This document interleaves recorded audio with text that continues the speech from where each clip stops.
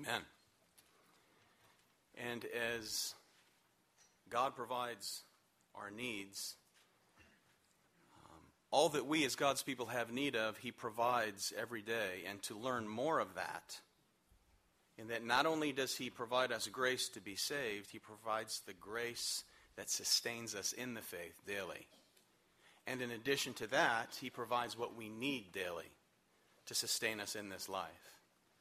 And to see something of that, I'm going to invite you to open your Bibles as we continue to worship the Lord this morning through the exposition of Scripture. We'll look at Matthew chapter 6. Verses 25 to 34 will be our attention this morning. If you're visiting with us today, we're very pleased to have you with us. To our families in the fellowship hall, hello. Hello.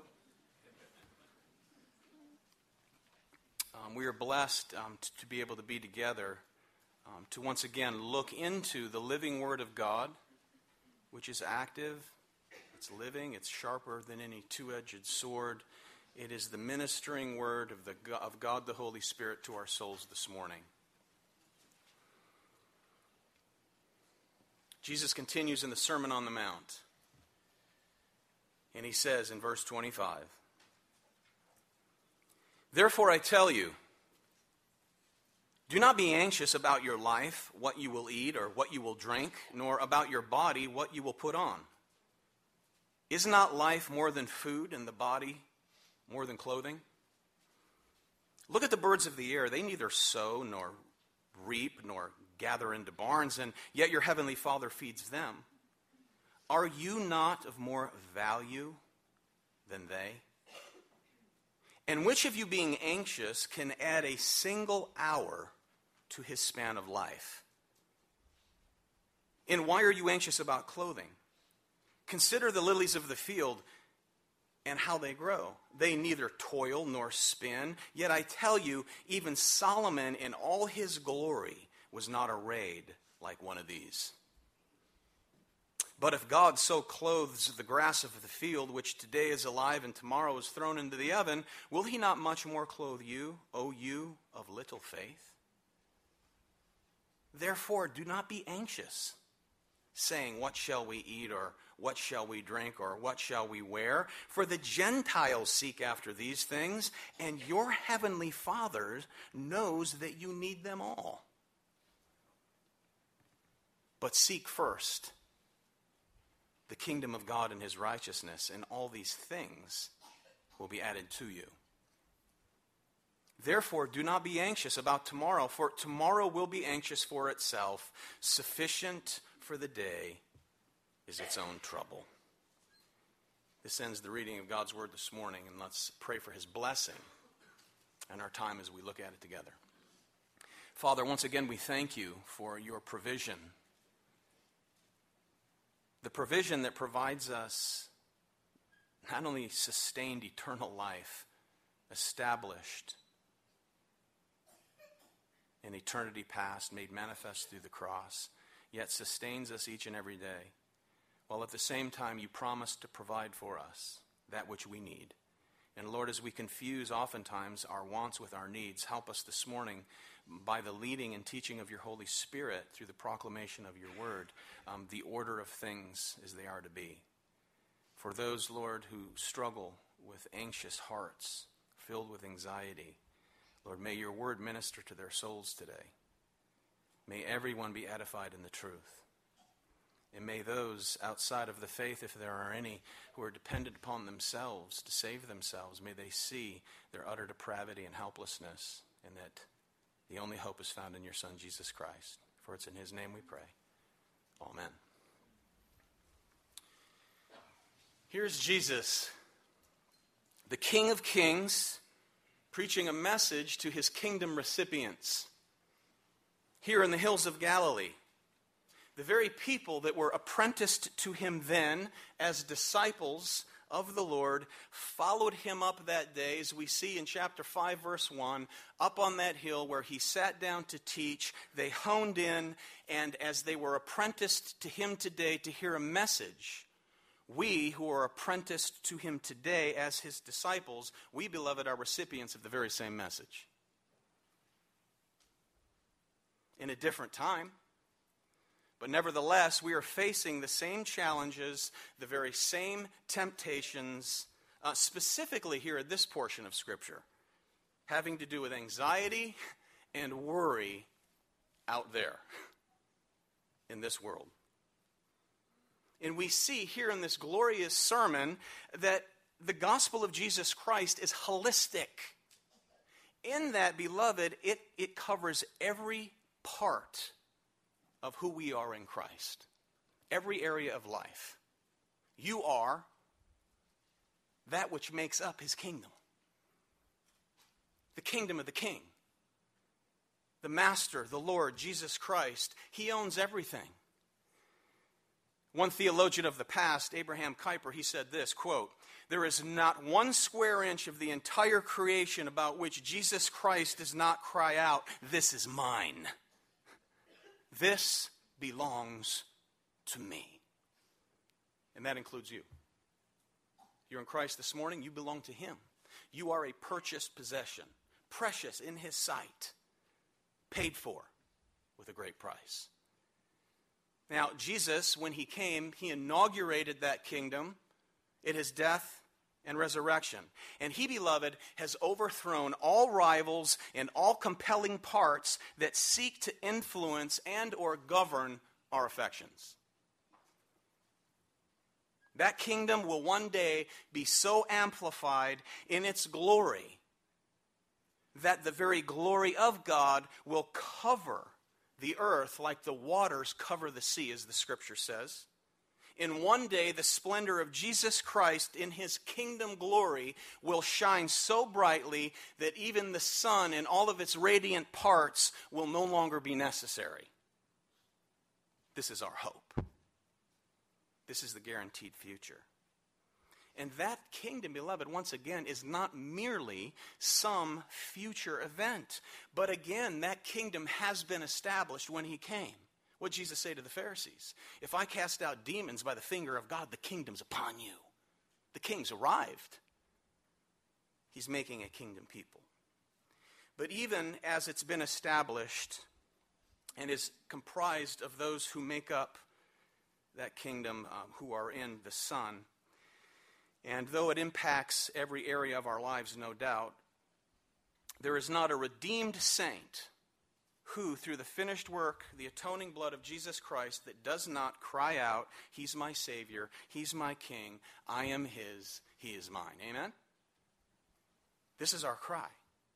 Yet oftentimes, we attempt to compartmentalize what He's doing in our lives, as though he controls the spiritual realm of our lives, but we control the more tangible things in life. We all fall into that periodically.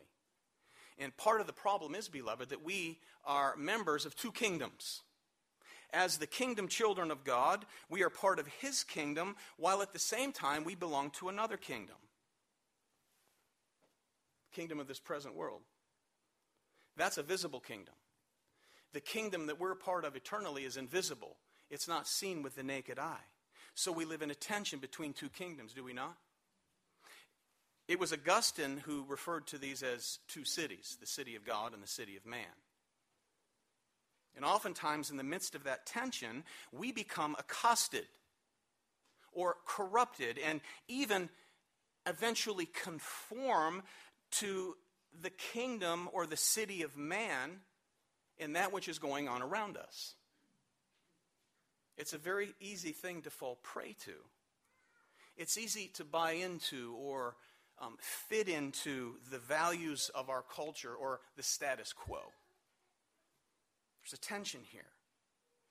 Because the kingdom of this world attempts to threaten or impose its values, its philosophy upon God's people, who again belong to a kingdom that's invisible. And that is eternal. So here Jesus is examining his own. Remember, he's teaching his disciples primarily here.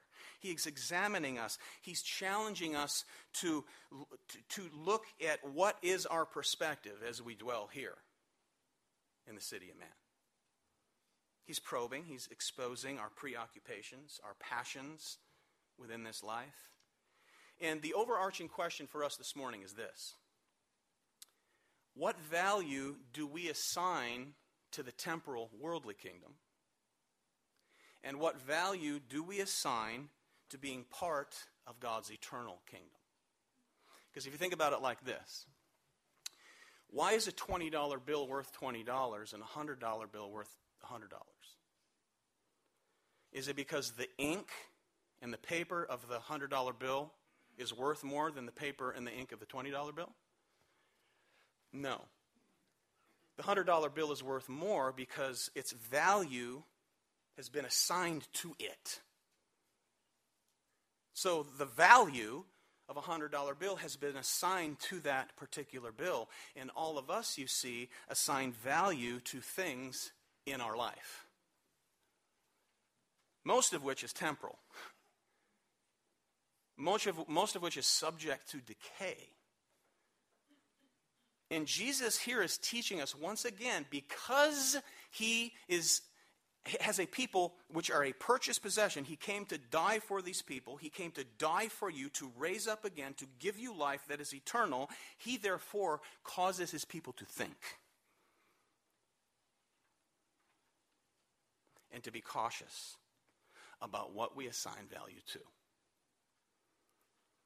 Because whatever we deem valuable here, beloved, whatever we treasure, as we looked at last time, Jesus says, where your treasure is, there your heart will be also. Whatever we allow to control our hearts, whatever controls our hearts controls our behaviors. Whatever controls our behaviors typically controls our emotions. And the consequences, you see, of misassigned value eventually produce something called anxiety. And Jesus helps us here, and he says, if you want to battle against anxiety, you must argue your priorities against it, and it will go away. Now, anxiety and worry are fear-based emotions, and they produce a particular frame of mind. That's what they do.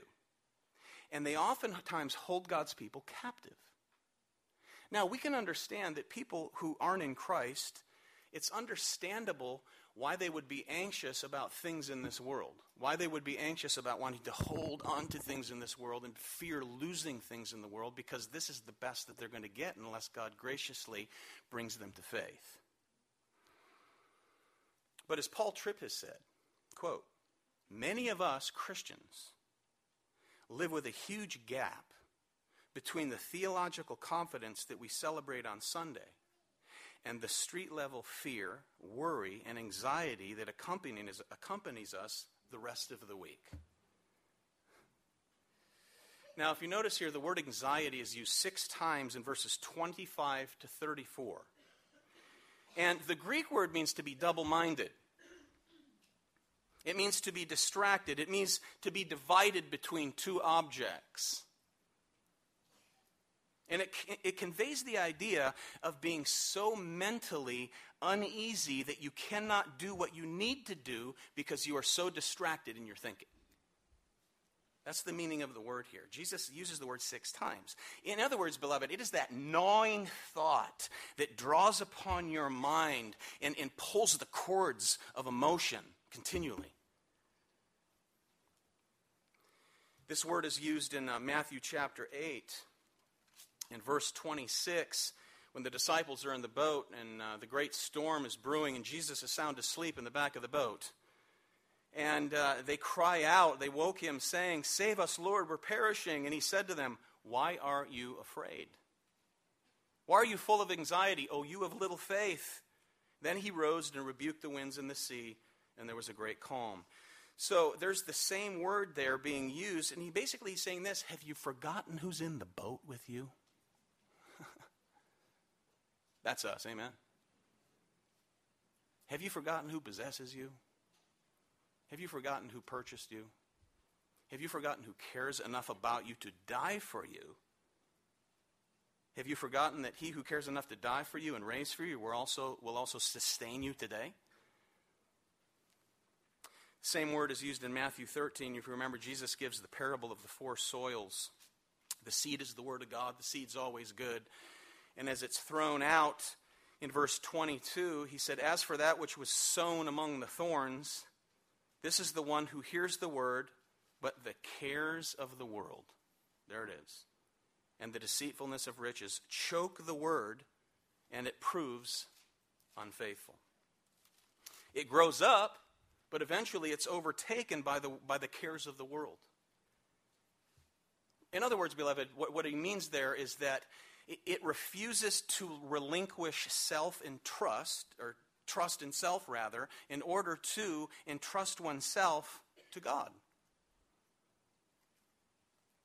Now it's interesting, our word for worry comes from an old English word that means to choke out, to strangle. And most definitions related to worry have to do with future events.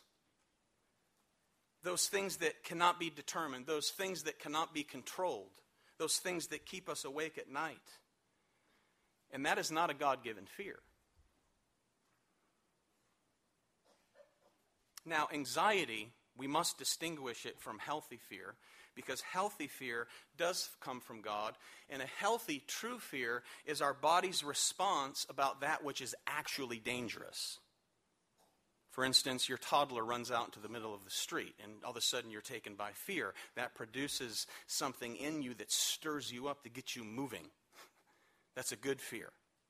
Or your train stalls on the railroad tracks, and a train's a-coming. That's a good fear.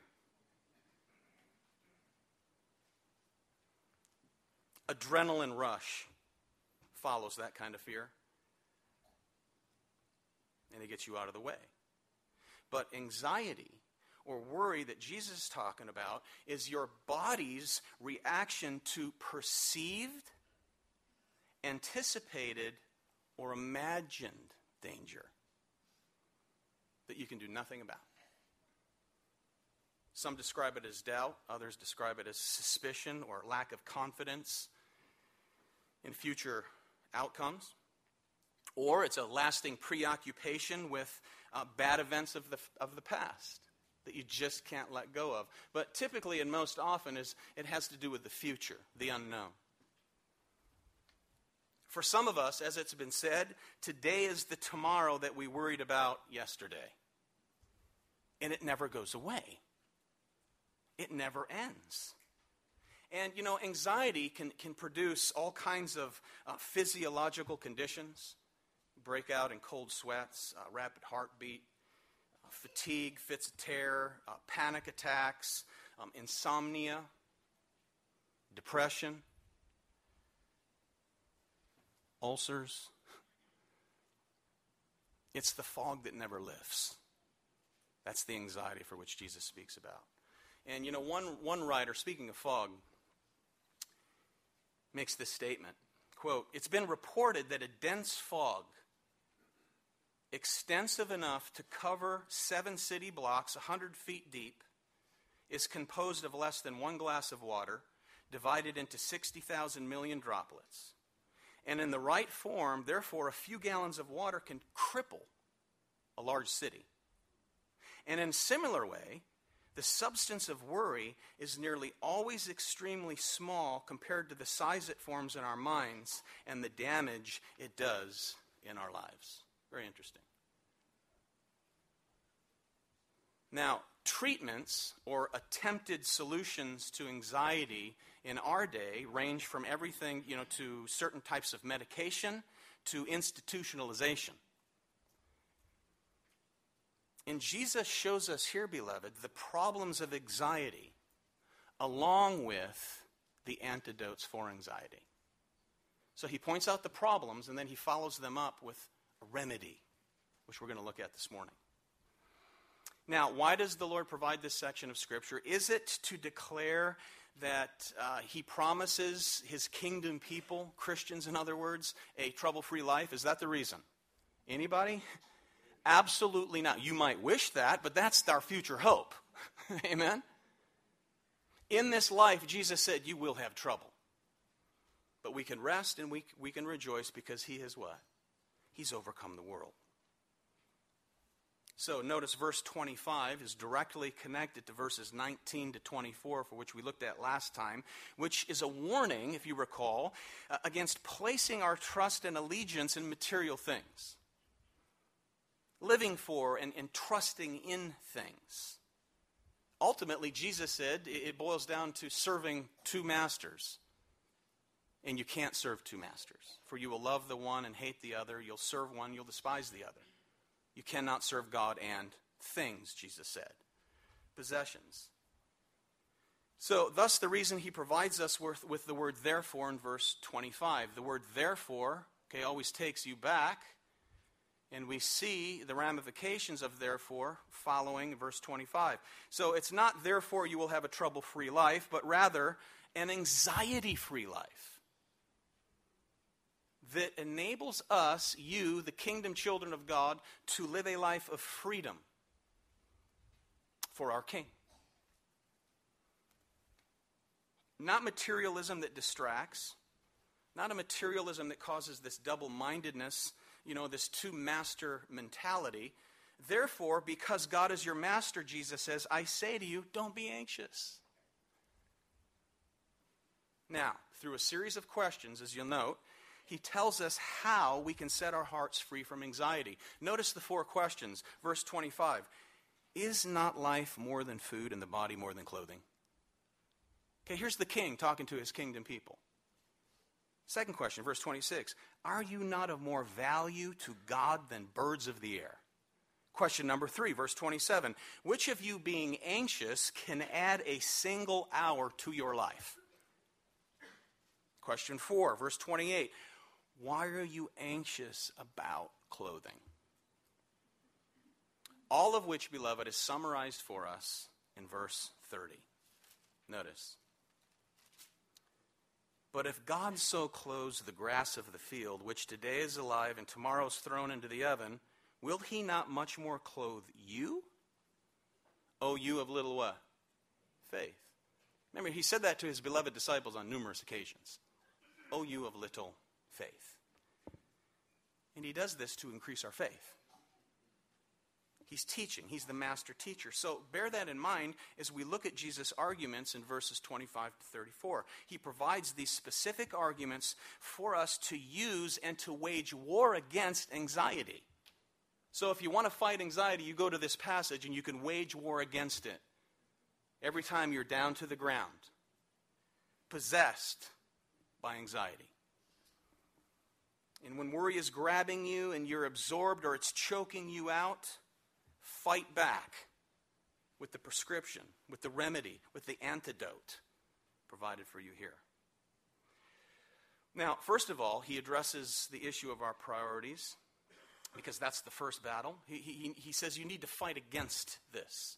To fight against anxiety is to address the issue of our priorities. So take a hard, long look at what it is that you're living for. It's basically the summarization of what he's saying here. Look at verse 25. Is life not more than food, and the body more than clothing? It's a rhetorical question, obviously, that encompasses all of life's needs. Not just wants, but needs. So this question is another way of stating what he already said in the last section, verses 19 to 24. Life in his kingdom is much more than what you will eat, what you will drink, and what you will wear. And we asked last week, what is our treasure? Is it eternal? Do we treasure seeing a brother or sister grow in the grace and knowledge of Jesus Christ? Do we treasure knowing that we are able to have access into the throne of God's grace and pray with boldness? Do we treasure the fact that someone has come to faith? Do we treasure the fact that we see God answering our prayers?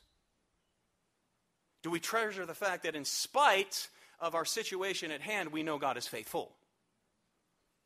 These are eternal truths.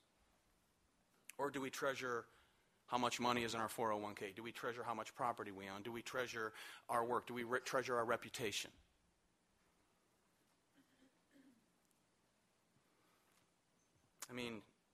Especially in America, in our lives, we have to look and say, what do we strive after? Jesus says life is much more than all of those things in my kingdom. So if our faith, if our security, if our trust in our pleasure is ultimately wrapped up in those things, the things that we can acquire, the things that we can possess, the things that we think we can control or maintain, then you will be anxiety-filled. You will have anxiety. And you should worry.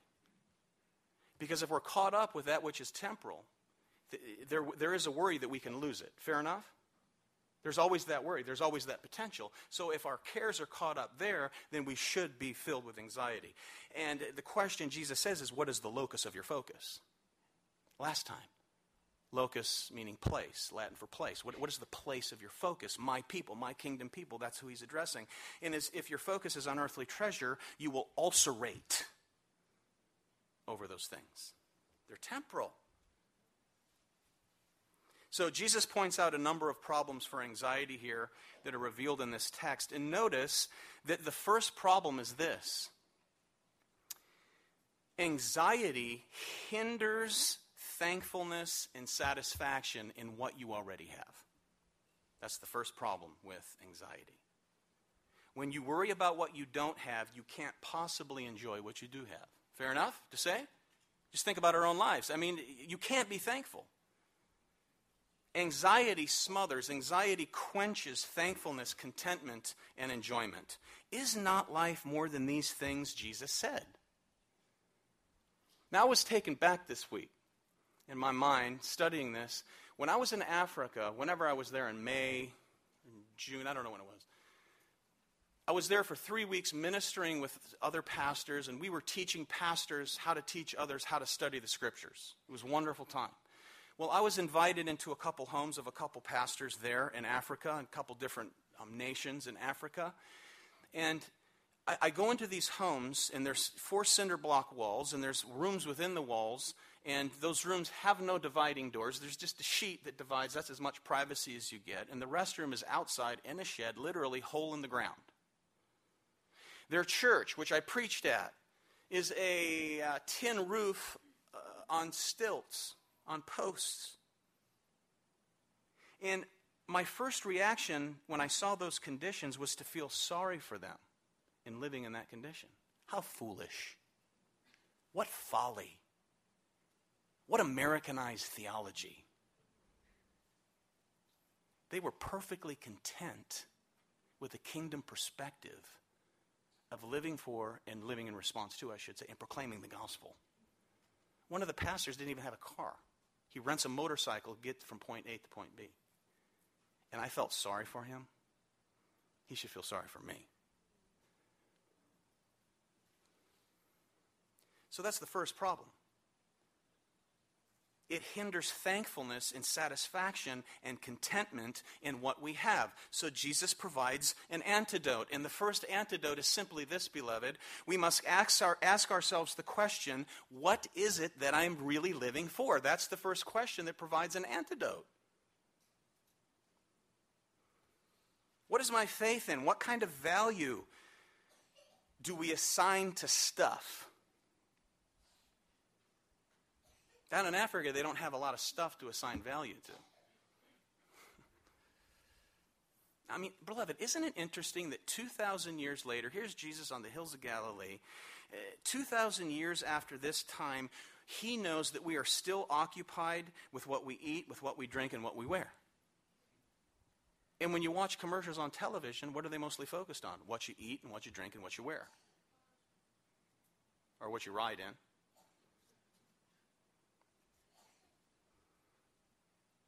Jesus says life is more than those things, my kingdom people. See, the advertisements say life is these things, and if you get more of them, you get more of life. Right? And then they hold up these signs. I saw an advertisement a year ago in the middle of Monday Night Football. I don't even know what it was about. Everyone was just holding up a sign that said, I am. I am. I am. I am. No, you're not. There's one I am.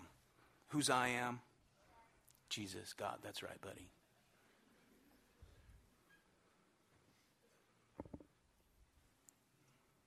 So if we put our hope and trust in these things, you'll always worry and you'll always wonder, will I lose them?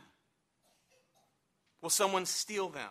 Will I be able to manage them? Can I obtain more of them? If that's how we think, that's what we'll get. That's the warning. This is the antidote. So there's problem number one. There's antidote number one. Here's problem number two. Another problem with worried anxiety is that it makes you forget your worth in the eyes of God. It makes you forget your worth in the eyes of God. Anxiety makes us listen to the lie that God has forgotten you, that you are worthless, and that you're unimportant. So we'll typically shake our fist at God. Jesus is preaching outdoors here, obviously. And no doubt he points to some birds flying around in the presence of their creator, no less. There's Jesus, creator of heaven and earth.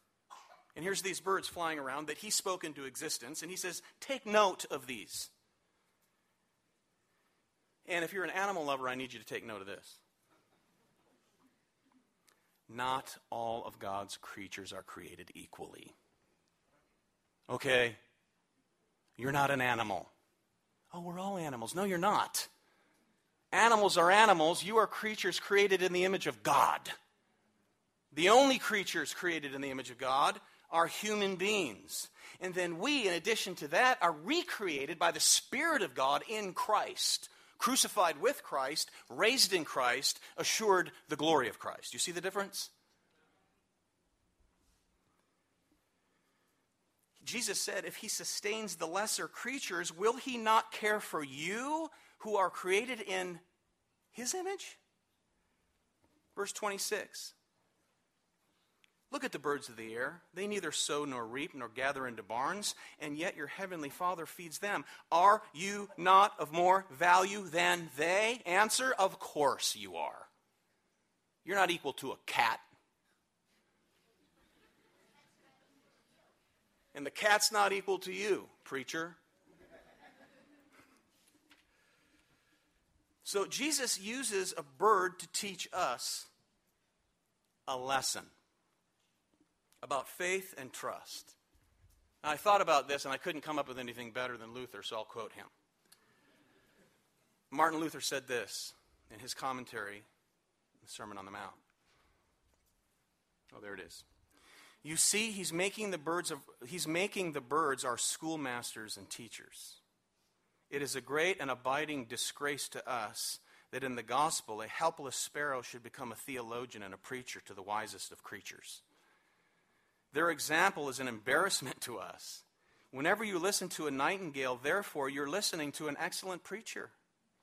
It is as if they were saying, I prefer to trust in the Lord. He made heaven and earth.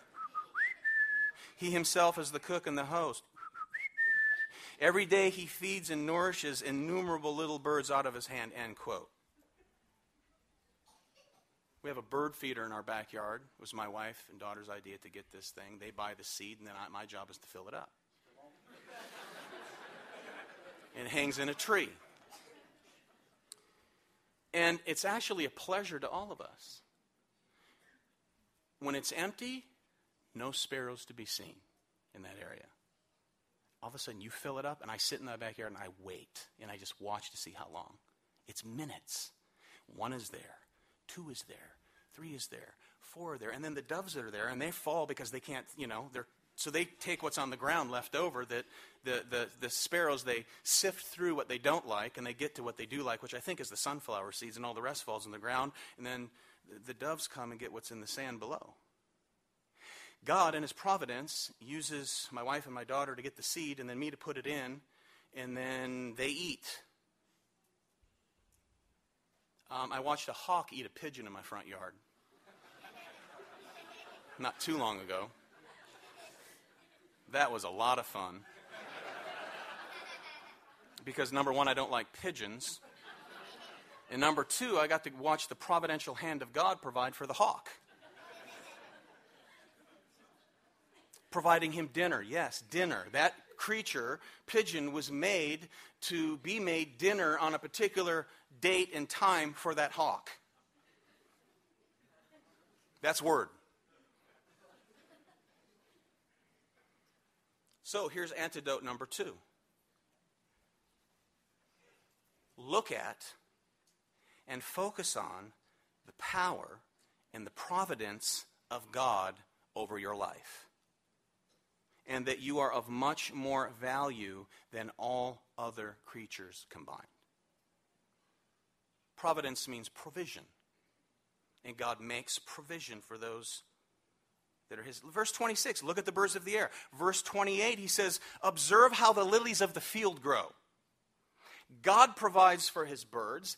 God clothes the wild flowers, and this would have been wild flowers, probably in the valley where he's preaching. Many of them would sprout up in a day and be gone the next. And he said, look at the intricacy. Look at the beauty of the petal. Think back, you Jewish people, he says to Solomon, who reigned for 40 years. The brother was the richest man to ever live. And you know how he adorned himself? You know what kind of duds he wore? Doesn't even compare to the intricacy of this flower. They're not spinning. In other words, they're not tripping out in the field. So Jesus uses creatures, animate and inanimate objects, to point out that he cares much more for you created in the image of God, let alone redeemed by God. And why do we have anxiety again? Where your treasure is, there your heart will be also. Now, let's make this clear. Jesus is not reprimanding nice, fashionable clothes, okay? You know, some Christians have this false humility that they dress ratty just maybe to try to look humble. There's no reason to do that. There's no reason to err at that end of the scale.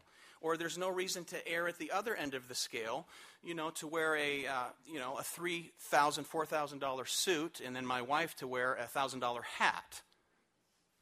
Right? We don't need to err on either side. He's not talking about style. Style's cool. Style's fine. But that's not what he's pointing out here. You got to remember, in this day, most people only had a couple pairs of clothes. Therefore, it was a need. And he says, you don't have to be concerned. You don't have to have anxiety about these things. Your Father in heaven clothes the flowers of the field. He'll clothe you. It's trust. So this antidote is to grow in and understand the power of God in providing for us. And he uses birds as an example. He uses wild flowers as an example. So open your heart, he says, and watch and wait and trust in the providence of God over your life. He says, actually, argue the providence of God towards his creation against your anxiety. Okay? So take the fact and argue it every time anxiety rises up. And you'll sleep well.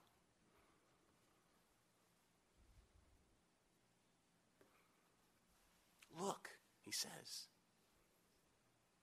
you're the children of the living God. Don't think he doesn't care. Don't be lied to think that he has forgotten you, because he knows you intimately. Now, another problem and argument here against anxiety is that, bottom line, it's an absolute, complete waste of energy. Okay? It doesn't solve anything whatsoever. Verse 27. Which of you, by being anxious, can add a single hour to the span of your life? I know another translation says, or stature. In other words, worrying will not grow you an inch. Being filled with anxiety will not add one split second to your life, because God has determined at eternity past the day you will take your last breath. Right? And it's over. And worrying and being full of anxiety will not add to that predetermined time frame. He says you can go ahead and worry, but what will it get you? It gets us nothing. It may provide an ulcer or two, that's for sure. A headache, loss of sleep, deep depression, you'll get that, but it won't change the situation. So in other words, this is a common sense argument here at this point. So he gives another argument against worry and anxiety, that we're to remind ourselves that when we give in to worry, he said, you're given into pagan thinking. Notice. He says, for the Gentiles, they eagerly seek after these things. And he tells his disciples, those that are apprenticed to him by faith, don't fall into the trap of thinking like an unbeliever. Don't go there. Gentiles, he says, unbelievers are naturally consumed with these things, but you shouldn't be that way. If that's all there is to worry about, then it's a considerable worry. Worry on. But they're apart from God. You're not. So, trip not. Your life is hidden in Christ. That's the promise. Notice again in verse 32, he provides us with another argument to use against anxiety here. And that is known as paternal providence. Okay, providence is one thing. Paternal providence takes it deeper. He says, your heavenly what? Your heavenly Father knows the things that you need. Better than we know what we need, beloved. Now, we know what we want. Amen? Oh, we know what we want. You know, we grew up and were taught as little kids, not all of us, that around December 25th time, you write out a list and you send it to some dude in a red suit that lives up in the North Pole somewhere. Right? What I want, what I want, what I want, what I want. And all that produces is eventually it produces some weird, deep-rooted love for worry. And we actually entertain it. It becomes our mental and emotional condition.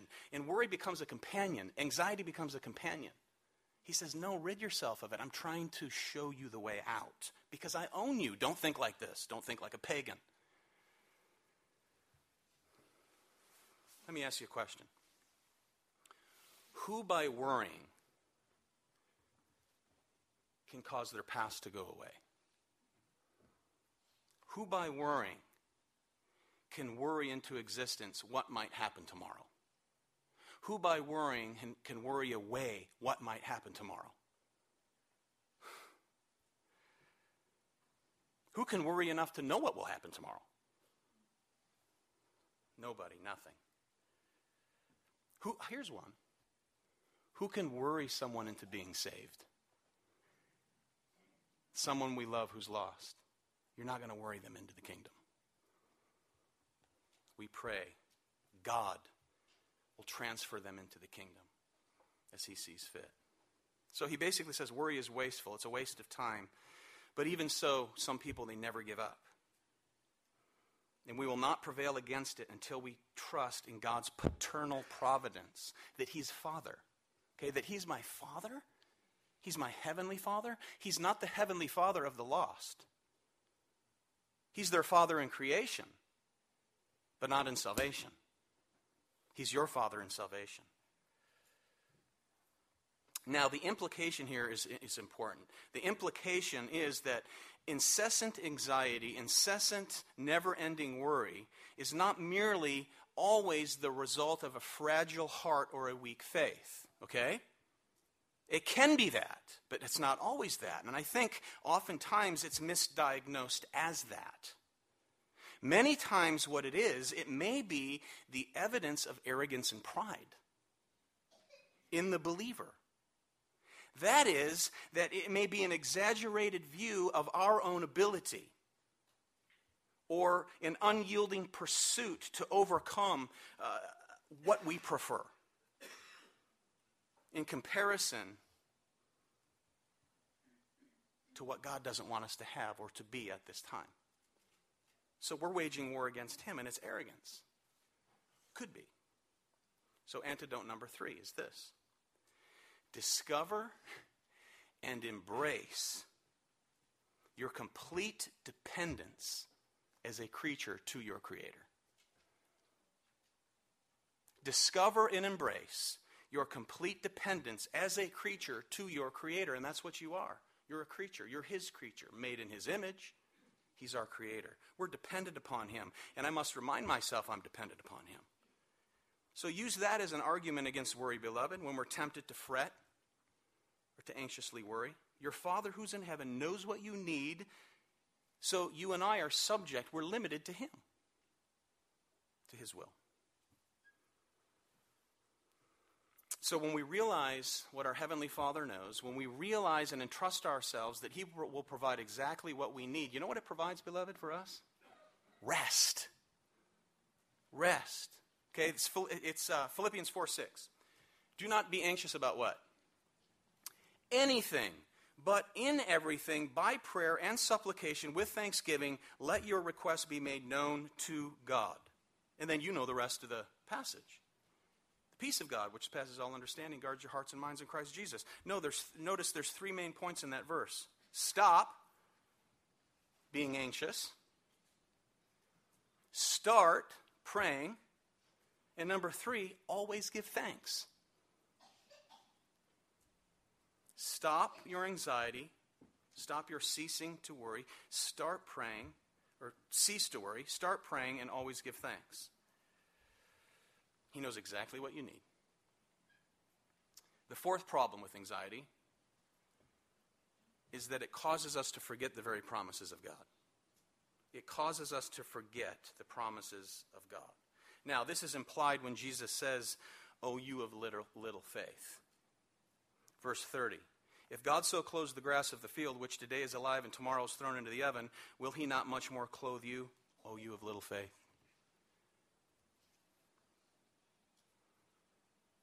Remember, beloved, He took care of our greatest need where? At Calvary. At Calvary. I watched something on TBN yesterday. I'm not a fan of TBN, but I happened to catch this. They were doing a tribute to Billy Graham on his 93rd birthday. And I was thinking about Billy Graham. I love Billy Graham. I don't, some of his theology I don't quite agree with. But here's my brother in Christ. Here's a brother who preached Calvary for, 60 years, 70 years? I don't know. He's 93. He's been preaching Calvary a long, long time. And the point is that Jesus took care of our greatest need there, bringing us to Christ. And therefore, He will provide us everything else that He deems important. He'll provide. And then He teaches us in verse 33. Notice. This is to make sure what our prime ambition is. This is our chief end. This is the most important desire right here, verse 33. But seek first the kingdom of God and His righteousness, and all these things will be added to you. That is, beloved, that we assign value to His kingdom for which we belong that is worthy of the cost. Assign value to the kingdom for which we belong that is worthy of the cost, and it cost Christ everything to make you part of the kingdom.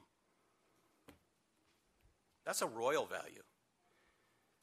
That's 2 Corinthians chapter 8, verse 9. On Thursday night, the men in our study, we spent 2 hours, and this is the springboard of our focus. Okay, this is you. This is you. For you know the grace of our Lord Jesus Christ, that though He was rich, yet for your sake He became poor, so that you by His poverty might become what? Rich. Rich in Christ. So that is that we assign value to His kingdom. That is of eternal value, beloved. Antidote number 4. If you want to remove all other anxieties, focus on having one anxiety. One concern, we should call it. And that is seeking the God and His kingdom first, God's righteousness and His kingdom first. All other anxieties will wash away. They'll go away. And notice the order. We're to seek not just God's kingdom, not just God's righteousness, but we're to seek it what? First. Seek first His righteousness, His kingdom. Now, there's a lot of legitimate desires in life. Amen. I mean, pursuing a career, is that a good thing? That's a good thing. Being disciplined, that's a good thing. It's a legitimate desire. Investments, legitimate desire. Taking care of our property, legitimate desire. But it can't be the first desire. Then we're serving another master. Amen? We have freedom to pursue these things. Jesus is saying, when you're dealing with worry, stop and ask yourself, what am I seeking in life? What is the most important thing in my life? Am I seeking the kingdom of God, his righteousness? Do I desire to see the holiness of God implanted in my life by grace for his glory?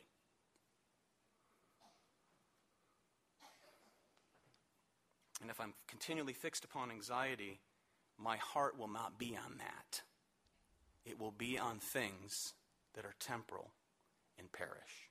So if we fix our minds and hearts on his kingdom and his righteousness, guess what? No one can take it away. It never goes away. It'll never pass. It's eternal. But down here, everything passes. Everything's temporal. The greatest heavyweight of the world in the 1970s died this week. One of my heroes as a kid, Smoking Joe Frazier.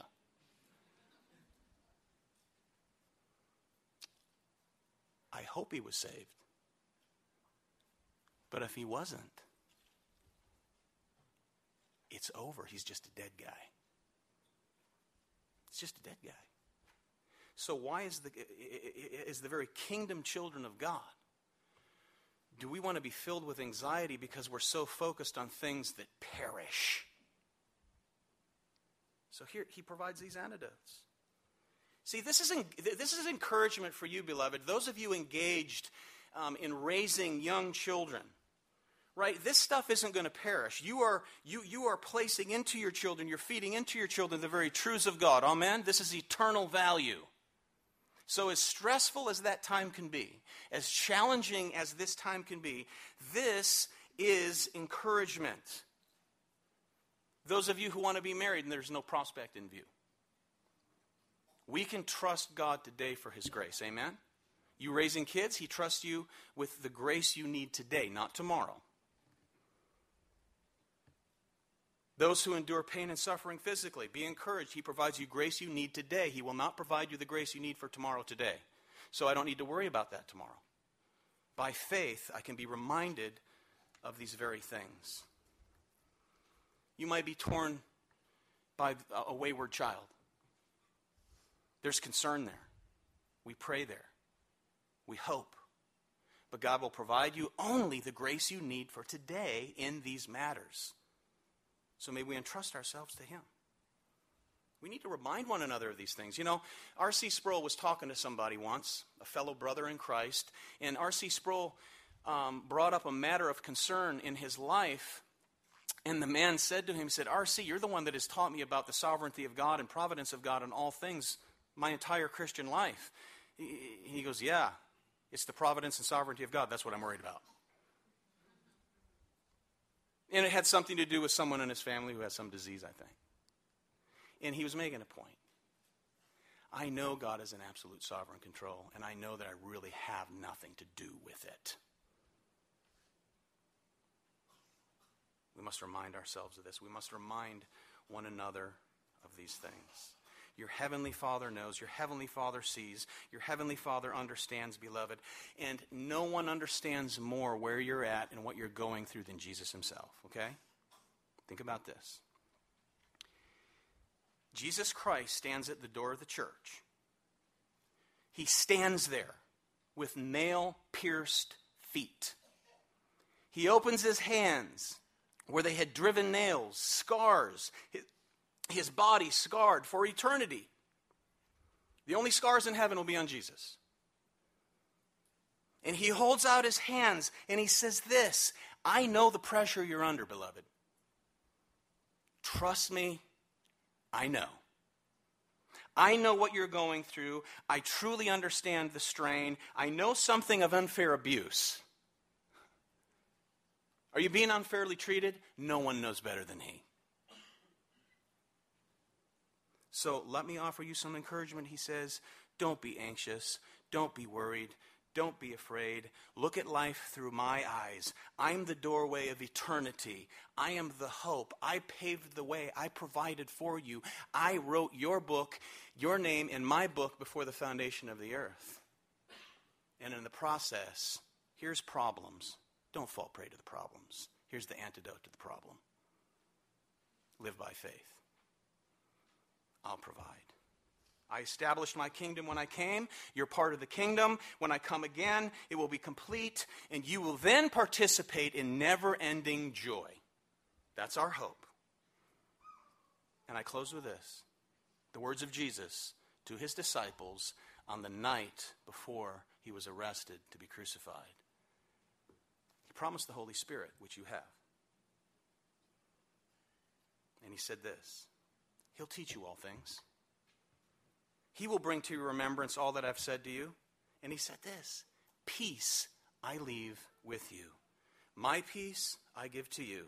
Not as the world gives do I give you. Let not your hearts be troubled, neither let them be what? Afraid. Afraid. So you see, beloved,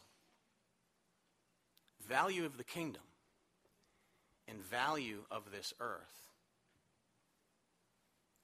can only be registered in our mind by the amount of value we place on those things. Amen?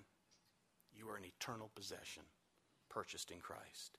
If you're not this morning in Christ, your only hope is that which is perishable. Jesus said, if you'll believe in me, entrust yourself to me, you must repent of your unbelief. You must repent of your rebellion. Believe in me.